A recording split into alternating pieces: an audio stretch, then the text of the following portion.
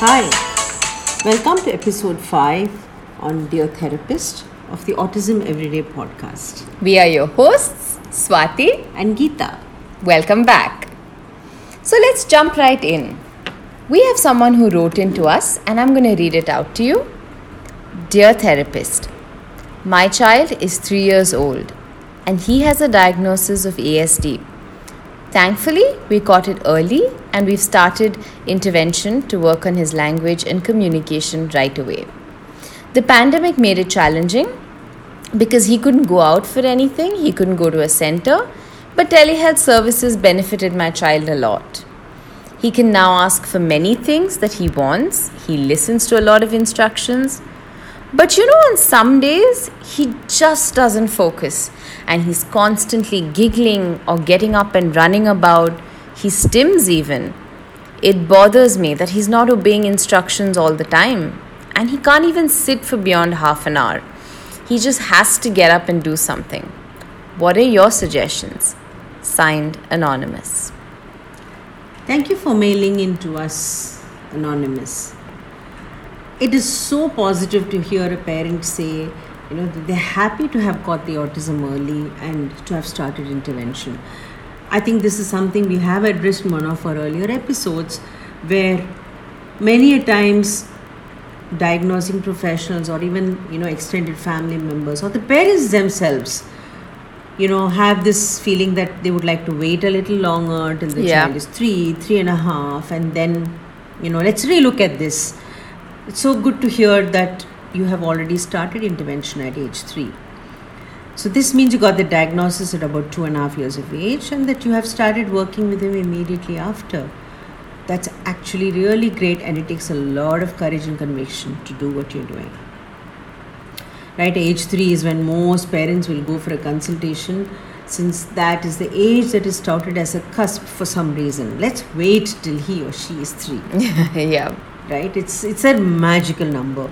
And this is what many parents hear and many parents like to believe.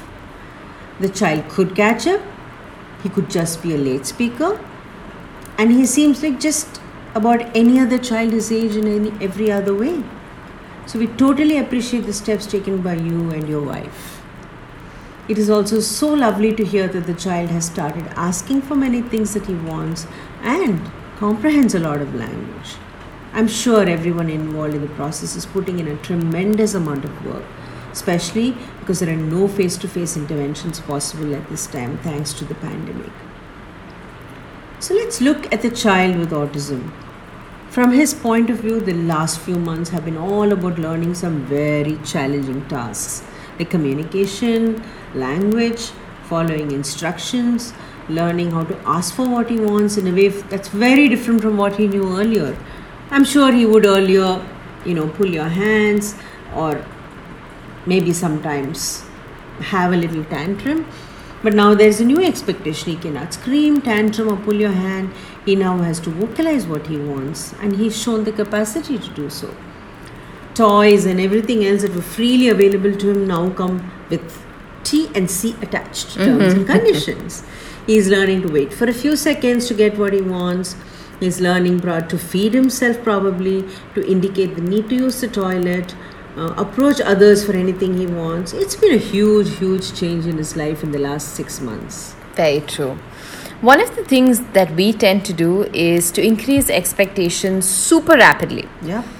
It is human nature in a way that we soon forget what it was and we want more as soon as one goal is achieved. For parents and therapists, it's really easy to forget what the child was able to do 60 days ago or was not able to do 60 days ago and just how many new skills he's acquired since then. Yeah, right? We judge so quickly. And very often we meet with parents whose child just about began talking few words after coming in for intervention, who then proceed to rejoice that their child can now talk. But quickly they go on to say, hey, he can only talk using single words. He can't string together 2 words. He can't make a sentence. Expectations mount, and understandably so.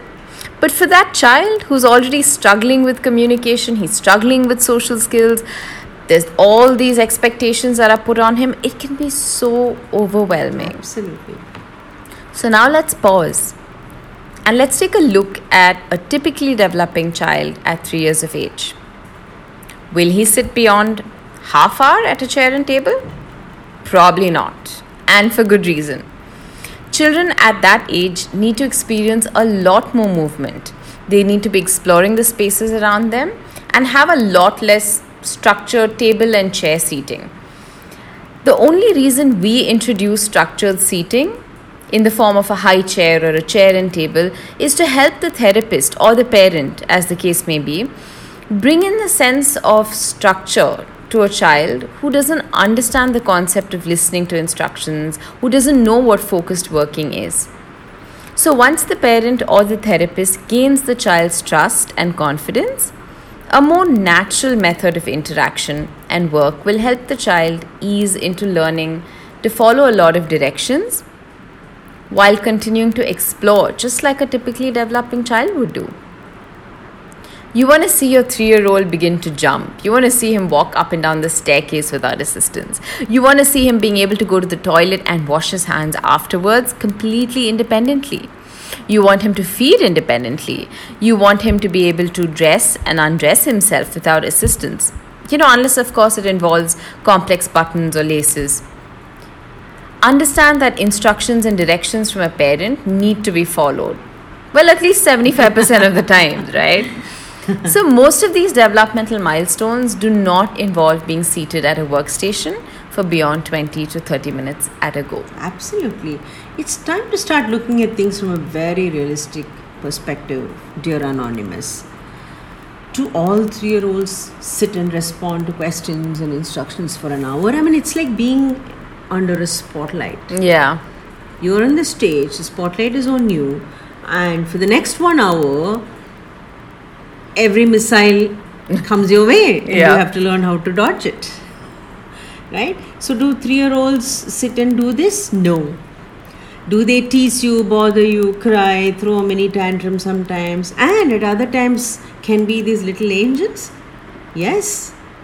Do they behave consistently the same way every day? God, no. No. If they did, it would be a cause for concern too, right? So, thank you for writing into us, and please remember that your child is a child first and then a child with autism. And from your account, he is moving along beautifully. I hope you and your partner enjoy his childhood and continue to cherish and hold his hand through the journey of autism. Thank you for tuning into Dear Therapist on Autism Every Day. And on that note, don't forget to check out our blog, Behavior Swag, that's swag.com. And then, of course, our websites, wecanindia.org and proactllp.com. And sign up for updates. Bye. Bye-bye. Be well.